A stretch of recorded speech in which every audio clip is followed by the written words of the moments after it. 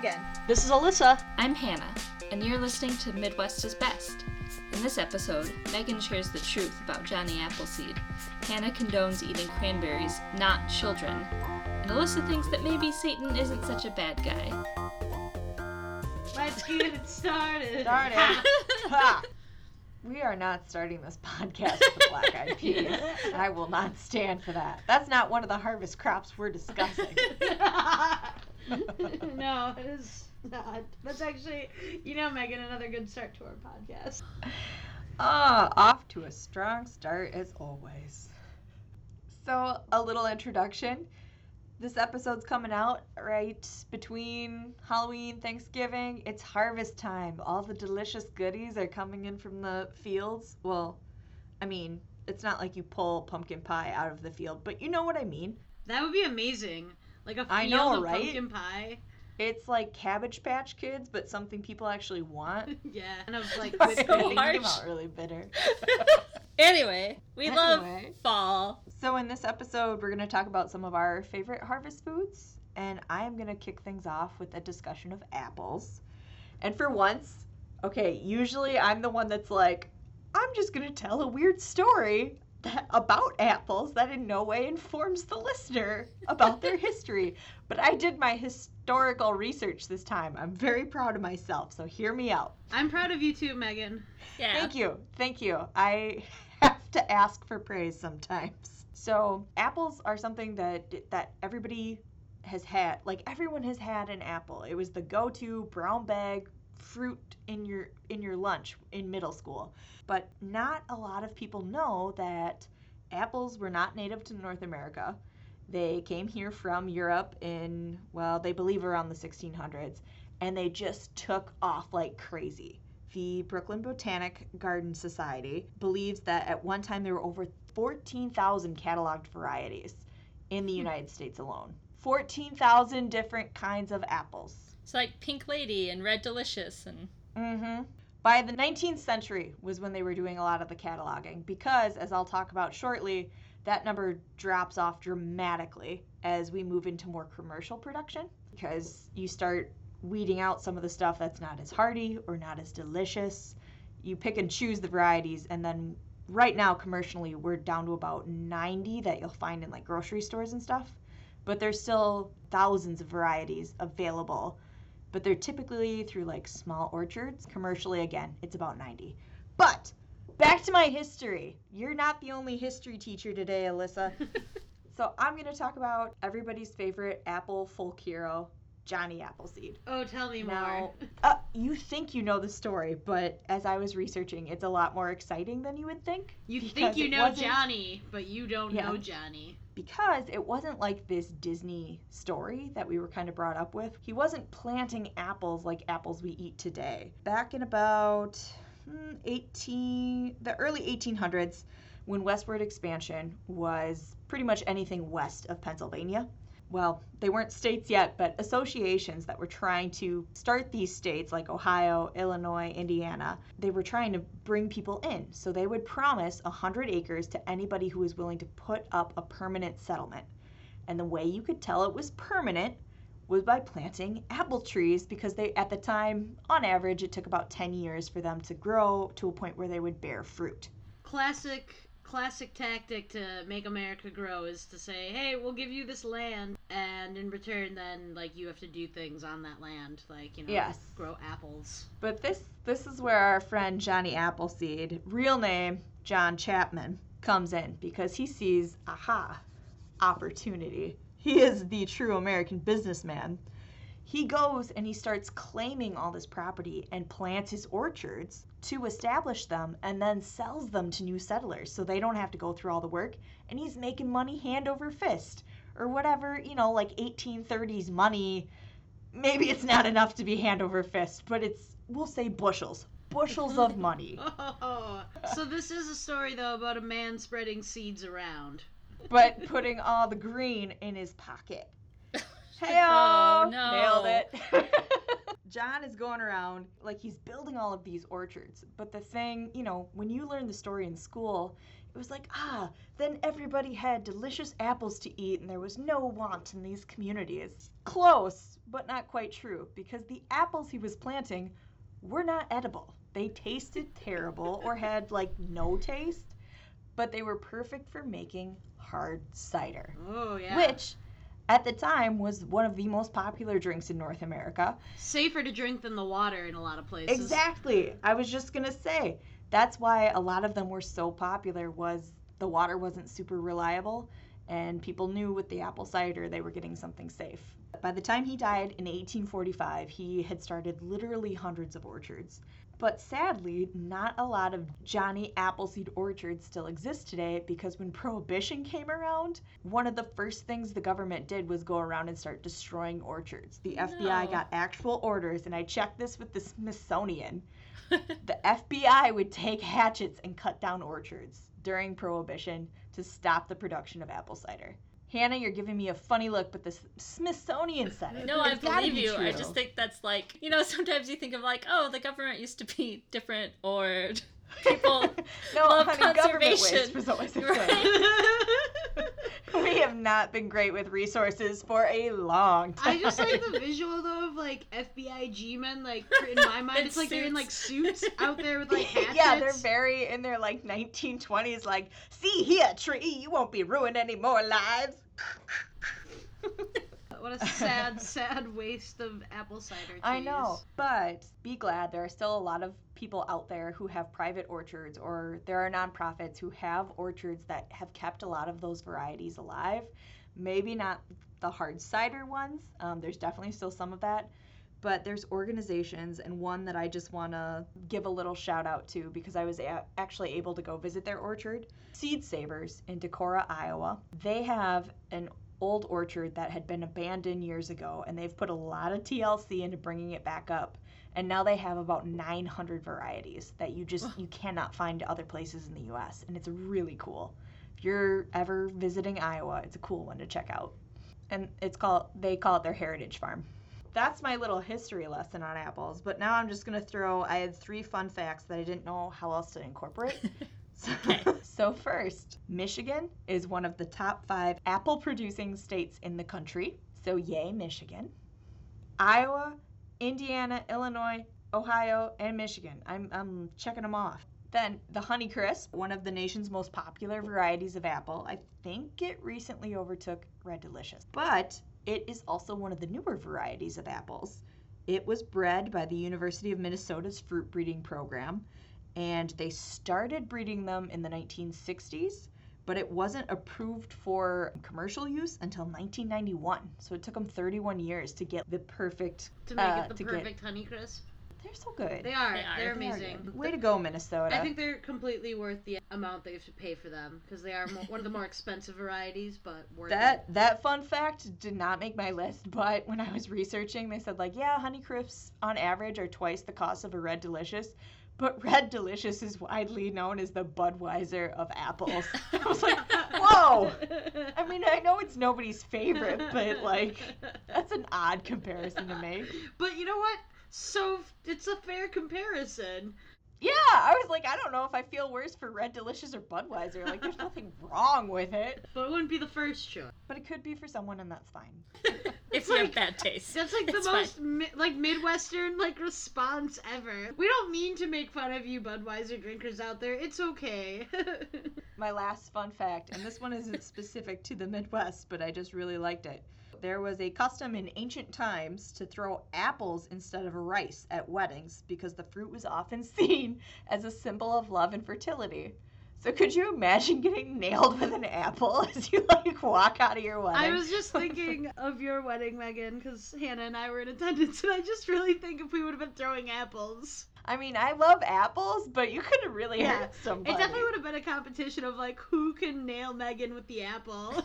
There would be no winners because you would feel so bad about knocking out my tooth and getting blood on my nice white dress. If we miss, it hits someone on the other side in the crowd. Now you just have your guests chucking apples You at took one out another. Grandma Betty, no!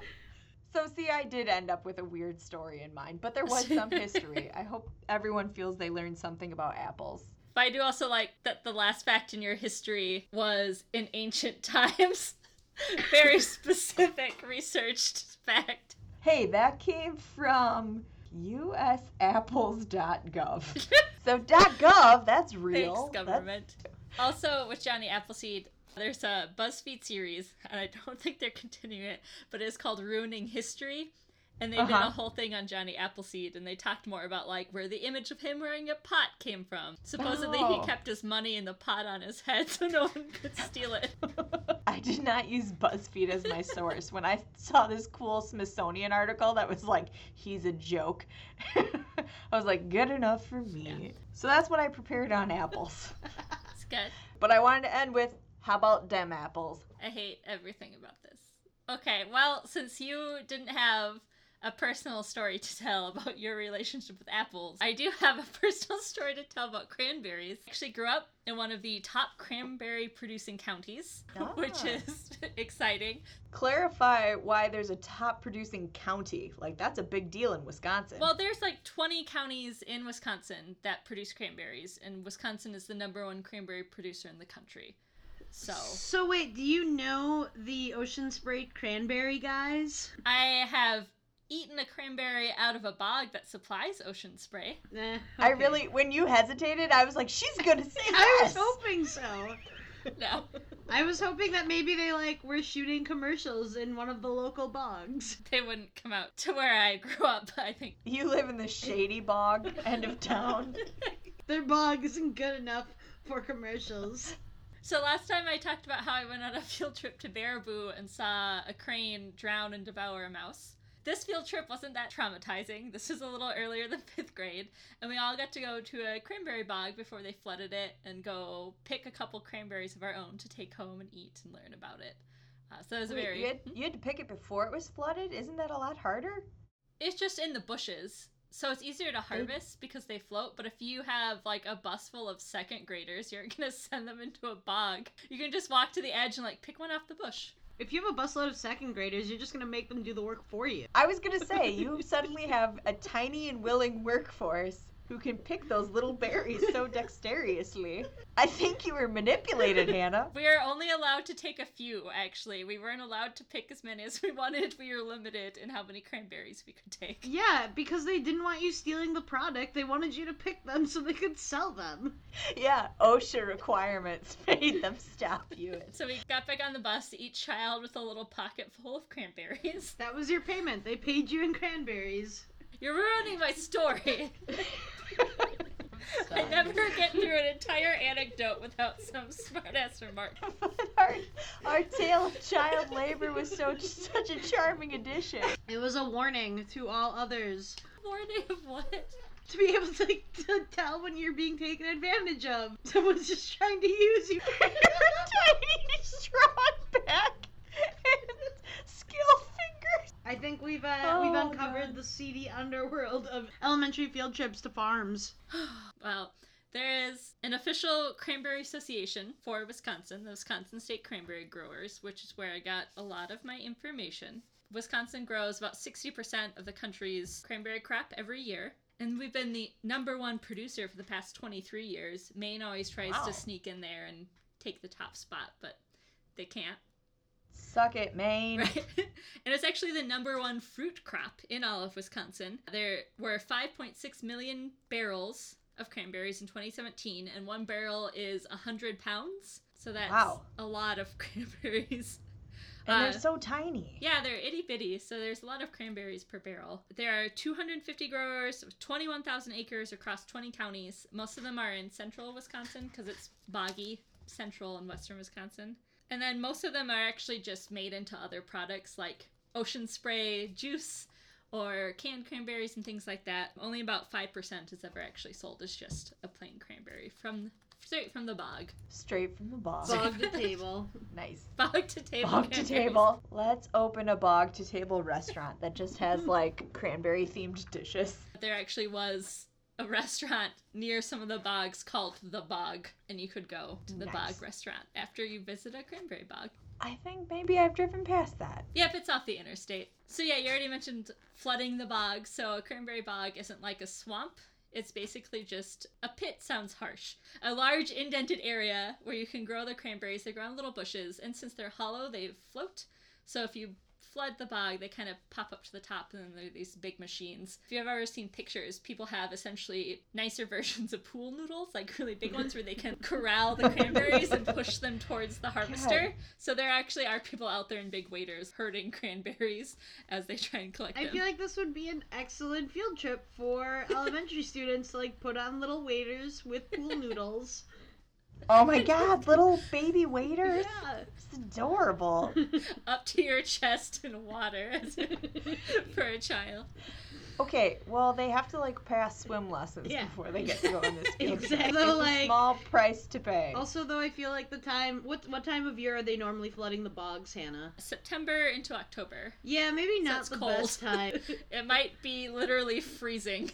Yeah. I also have a history portion. Like apples, cranberries have been important for a long time, though they are native. The first cranberry bogs in Wisconsin date back to the 1830s as professionally producing bogs. But there's recipes, like American recipes containing cranberries that go back to the early 1700s. So almost as soon as Europeans started showing up, they started putting cranberries into their food. I wonder when they figured out the bog technology. Like, if somebody flooded it by accident, or, like, it flooded one year and they were like, what a much more convenient way than sending our children out to pick these tiny berries. Native out to, like I said, the East Coast, so when people first started arriving in the country. So, I mean, agricultural colleges existed for a long time. And they grow naturally in marshy areas, and indigenous peoples were eating them long before white people showed up. So in the Midwest, specifically in Wisconsin, the Ho-Chunk traded with settlers up through the mid-1800s before people started producing them on a large scale themselves. So it's kind of an early trade product as well. And now, Wisconsin cranberries are shipped all over the world. The UK, Russia, Australia, Taiwan, and a few other countries all receive Wisconsin cranberries. And then my other favorite historical fact, and this is my one fun fact, I guess. So the word cranberry actually comes from craneberry, because the flowers that bloom on cranberry bushes look like a sandhill crane.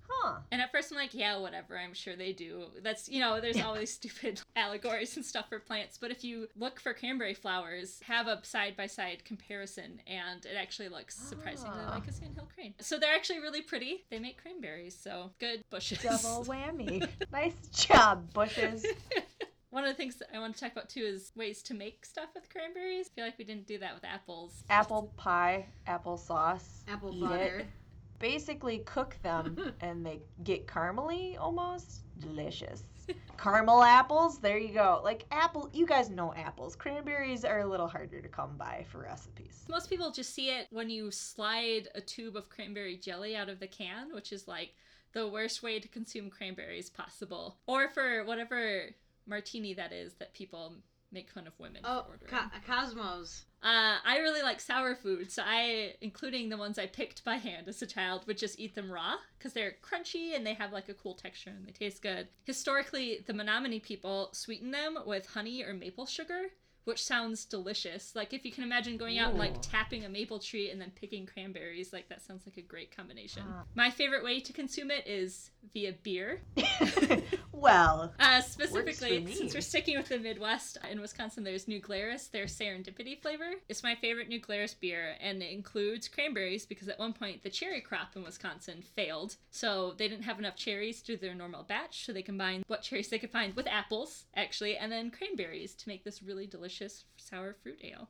And then if you go to the Warren's Cranberry Festival in Warren's, Wisconsin, you can get all sorts of cranberry food. So this is where you go to make your dreams come true, Megan. Yes, I saw that they had a cranberry cream puff, and I was like, oh my god, I need to go there. They also have deep-fried cranberries on a stick. That must be a tiny stick. Or you have them in a little, like, bundle, and they're battered, I imagine. Yeah. So the Warren's Cranberry Festival isn't even the only cranberry festival in Wisconsin. It's the biggest one. It was its 46th year this year in 2018. But there's also the Stone Lake Cranberry Festival, the Eagle River Cranberry Fest, and Cranorama in Manitowish. Well, but by far the best name. Yeah. Why not? Cranorama. Beefarama, Cranorama, ram all that good food straight into your mouth.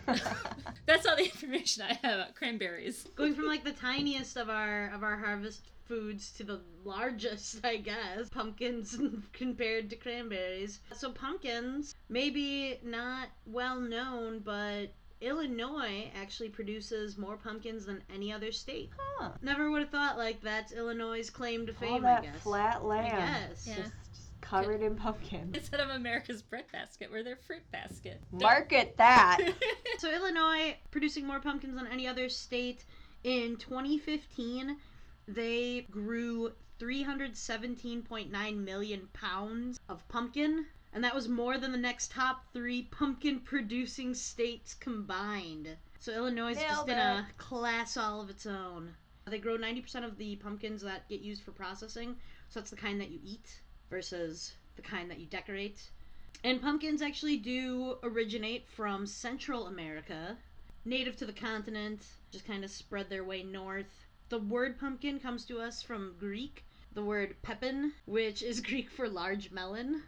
Super original with naming things and very descriptive. Oh, but then in a lot of Central American foods and like Mexican foods, you have pumpkin seeds and they're called pepitas. Oh, yeah. So if that's from pepin, it's little large melons. Is that what pepitas mean? Little large melons. I guess. I don't Or know. like large melon bits, I guess could be another translation. Yeah, they are. So pumpkins are a fruit. They're specifically squash. They can be used, as Hannah was just saying, a lot of Mexican or Central and South American dishes, both used for sweet cooking and savory. Like your sweets, like pumpkin muffins, pumpkin bread, pumpkin pie, obviously, but then also savory, like a pumpkin soup, or what I've been really loving on lately, pumpkin ravioli.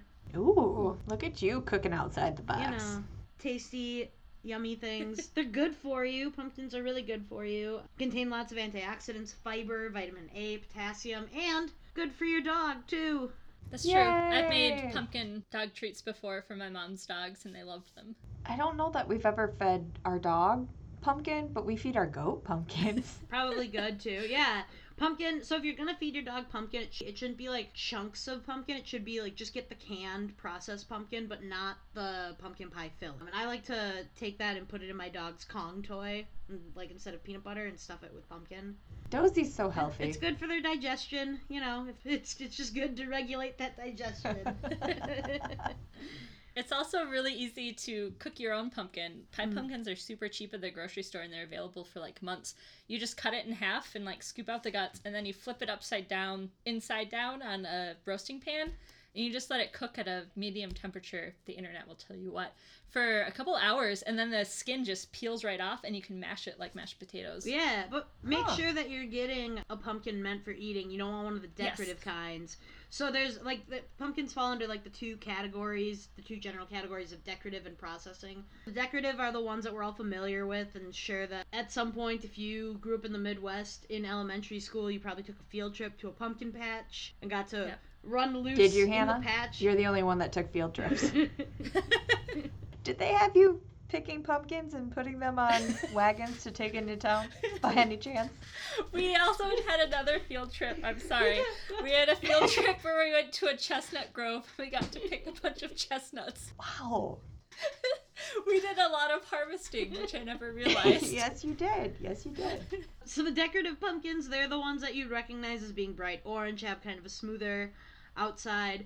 They have like the really sturdy, heavy handles that you just like carry it around with or swing them towards your friends with, maybe. Wow. Processing ones, the ones that you're supposed to eat, they're paler in color. They've got a meatier inside. They obviously taste better because they're meant to be eaten. And production of those kinds of pumpkins, the kinds meant for eating, that's just skyrocketed in the last few years as Americans' love of pumpkin, anything and everything has grown. Like pumpkin spice lattes. Well, Which has no real pumpkin in it. Starbucks I kind know, doesn't have but no- now I have a goofy story. Okay, let's hear it. Kevin ordered a pumpkin spice latte one time and he turned to me and he goes, "Does this mean I'm basic?" Yes. Just the sweetest thing I've ever seen. It was like, yes, but I love you anyway. Oh, that's true love. So sorry, that's my Basic pumpkin bitch. story. Peace out. Bye. What's the weirdest thing you've seen so far that's been pumpkin flavored? I'm trying to think of what I've seen, but I don't seek out pumpkin flavored stuff. Wait, I had a friend who just like loaded up on all the pumpkin. pumpkin-y stuff. He got pumpkin ginger snaps, I think, which I was like, that sounds okay. Yeah, I've made pumpkin cookies. No, you can find like pumpkin spice toiletry items. Like that's what I'm talking okay. about. Like, sorry, I was thinking not of like just food, just like products in general now. It's like crazy. The pumpkin spice market. Americans are loving pumpkins more and more each year. The largest ever grown pumpkin that I could find was over 1,140 pounds. What do you do with that? Get a prize? Yeah. And then let it rot? I don't know. Scoop it out and put children in it. For photos. It's like the Hansel and Gretel wish, like grew the world's largest pumpkin. And then bake them inside. A true pumpkin pie. The Cinderella I kid. mean, it could be like that's not where I went. I'm sorry. Just eat them. I was just thinking like pumpkin playhouse, but okay. I love that you act like pumpkin playhouse is the most normal answer. Obviously, you just cut in a door and some windows. Like, pumpkin playhouse. I think it's more normal than saying you put kids in and then bake it. Someone else brought up Hansel and Gretel. I was just continuing with that. I'm sorry I keep derailing us today. To make it clear, no one on Midwest is Best has ever eaten a human child. Baked or otherwise. We condone such behavior. Oh my goodness. Largest pumpkin pie. I guess maybe that's what you do with the world's largest pumpkin, is you make the world's largest pumpkin pie. How big was it? Let me tell you, it was 5 feet in diameter. I'm like 5'4", so just a little shorter. It weighed 350 pounds, 80 pounds of cooked pumpkin, 36 pounds of sugar, 12 dozen eggs, and 6 hours to bake. Wow. But if you use the world's largest pumpkin that was like 1,100 pounds and it only took 80 pounds of pumpkin, you pumpkin, can make a lot of the world's largest pumpkins. You could make a real big pie. Antarctica is the only continent that does not grow pumpkins. It's Antarctica, obviously. Yeah. They were once used to cure freckles and snake bites. How do you cure freckles? Why would you think that eating pumpkin would be the answer to this? I wonder who walked up to their dying wife as she was bitten by a snake and was like, "Here, eat this. It'll be fine. I happen to have some smashed pumpkin available." And let's see, early American colonists, they used to use pumpkin in the crust of the pies, not as a filling. And it's believed that the origins of pumpkin pie come from the American colonists as well. They used to clean out pumpkins, fill them with milk, spices, honey, and then bake them. Okay, I'm on board, colonists. Our tradition of carving pumpkins around the Halloween time come to us from the Irish. The Irish had this tradition back before, they came to America. They would carve turnips or rutabagas, gourds, potatoes, beets, and place embers inside of them to ward off evil spirits for All Hallows Eve. And when they came to America, they were like, there's all these pumpkins around and they're way bigger, easier to carve. Let's use that instead. And I have for us the tale of Stingy Jack and the Jack-o'-lantern, which kind of is the tale of where this comes from. Yes. I'll link the website where I got this from, but it was pumpkinnook.com. Midwest is Best, bringing you well-researched and highly critical stories from Pumpkin Nook since 2018. They do state that there's lots of kind of versions of this story, and they're claiming this is the most popular one. I mean, I don't know. We'll just say it's one of the versions. So, Stingy Jack was a miserable old drunk who took pleasure in playing tricks on just about everyone. Family, friends, his mother, and even the devil himself. Okay, first of all, Stingy Jack. I like that you're interrupting your own story. Hold on. I'm not behind But even the devil himself, if there's someone that you're not going to play tricks on, that's who you should just be like, nope, that's crossing a line. I don't know if I'm believing this story. So one day, he tricked the devil into climbing up an apple tree. After the devil climbed up... Hey! Circling back to apples. After the devil climbed up the tree, Stingy Jack hurriedly placed crosses around the trunk of the tree. Unable to touch a cross, the devil was stuck in the tree. Stingy Jack made the devil promise him not to take his soul when he died. Once the devil promised not to take his soul, Stingy Jack removed the crosses and the devil climbed down out of the apple tree. I mean, it sounds like a good plan so far. It's like, hey, I'm sorry I tricked you and you're the devil, so now you have to promise not to take revenge on me. Also, could the devil just jump out of the tree over the crosses? That's not how it works, Hannah. There's some holes in the story. God. Many years later, Jack died. He went to the pearly gates of heaven and was told by St. Peter that he was mean and cruel and had led a miserable, worthless life on Earth. St. Peter, man, does not mess around. Like it is. Stingy Jack was not allowed to enter heaven. He then went down to hell and the devil. The devil kept his promise and would not allow him to enter hell. Now Jack was scared. He had nowhere to go but to wander about forever in the dark netherworld between heaven and hell. He asked the devil how he could leave, as there was no light. The devil tossed him an ember from the flames of hell to help Stingy Jack light his way. Jack had a turnip with him. It was one of his favorite foods, and he always carried one with him. Sounds plausible. Like, as one does, just carry turnips around. I always carry my favorite food on me, just in case. Jack hollowed out the turnip and placed the ember the devil had given him inside the turnip. From that day onward, Stingy Jack roamed the earth without a resting place, lighting his way as he went with his jack-o'-lantern.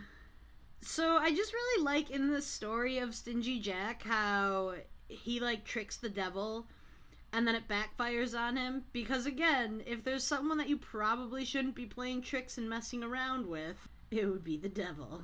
But the devil did help him out. Like, he was like, he at least tossed him the ember. It's more than St. Peter did. St. Peter was just like, True. get out. So, Job. did we just endorse Satanism on the podcast? Yeah. I'm just saying, St. Peter, you know, he's a tough bouncer. He's not gonna just let anyone into the club. So yeah, that's where we get our jack-o'-lantern traditions from, I guess. Hannah had talked about the Warren's Cranberry Festival. There are also lots of pumpkin festivals. I mean, this is countrywide. Again, very popular activity to, like, go to the pumpkin patch and pick a pumpkin to take home and carve. The Morton Pumpkin Festival, which is in Morton, Illinois. Morton, Illinois is the self-proclaimed pumpkin capital of the world. The Libby's people are there. That's like where their plant is. So they have a pumpkin festival every year and the theme changes. This year the theme is s'mores. Because I guess, I don't know. Great theme. So I guess, like, if you want some more pumpkin... Like making s'mores with I pumpkin? don't know. They just, when you go to the website for the Morton Pumpkin Festival, it's just like s'mores is the clear theme. But I guess, like, I could be down with a s'mores pumpkin. Pumpkin s'more? Pumpkin s'more. I could be down with If pumpkin you had s'more. pumpkin cookies instead of graham crackers, Yeah. I could see that being really good. I could see that working. Okay. But not like roasting a cube of pumpkin in place of the marshmallow or something. Like smashing No, it, that'd like, be weird. chocolate and graham. That's pumpkins. Stingy Jack. I think instead of carving pumpkins from now on, I'm gonna bring back carving turnips. Turnips are so small. Good luck. So did Stingy Jack also have like a pocket knife with him? Because how did he carve that? Clearly, he's a trickster. The legend does not tell me. Well, if you can bring a turnip with you past death into heaven and then down to hell, why not a pocket knife? You know? That's true. That's true. How are you going to eat that turnip without some utensils? I feel inspired to have a history-themed autumnal feast now. Ooh. So we talked about the cranberries Ooh. with maple sugar, the baked pumpkins that are like the inside is coated with the milk and honey. You can do baked And apples. you can do some really heritage apples, some of the rare varieties, just to change it Or up. try some hard cider made from Johnny Apple's seeds. Yeah. Johnny's find one apple of the rare seeds. Johnny Chapman orchards still in existence that the FBI didn't cut up and make some hard apple cider. And I'm just hungry, but I feel like that's good for the theme of this episode. That's the Yeah, I point. mean, it does sound delicious. In Yeah. the, Midwest, our days are getting shorter and colder, so you gotta do something to keep warm. Yeah. That's our harvest episode. Hope you harvested some good information. Heyo! On that note, fade her out. Thanks for listening. We would also like to thank Kola, an artist from Milwaukee, Wisconsin, for releasing music under Creative Commons licensing. You've heard their song Till at Last in our intro, and also right now. This podcast is also released under Creative Commons. Share and share alike. You can find us at Facebook, Twitter, and Instagram as Midwest is Best Show. You can also check out our website at midwestisbestshow.wordpress.com.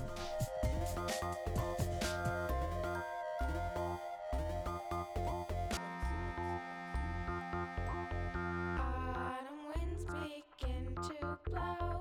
Colored leaves fall fast and slow, twirling, whirling all around, till at last they touch the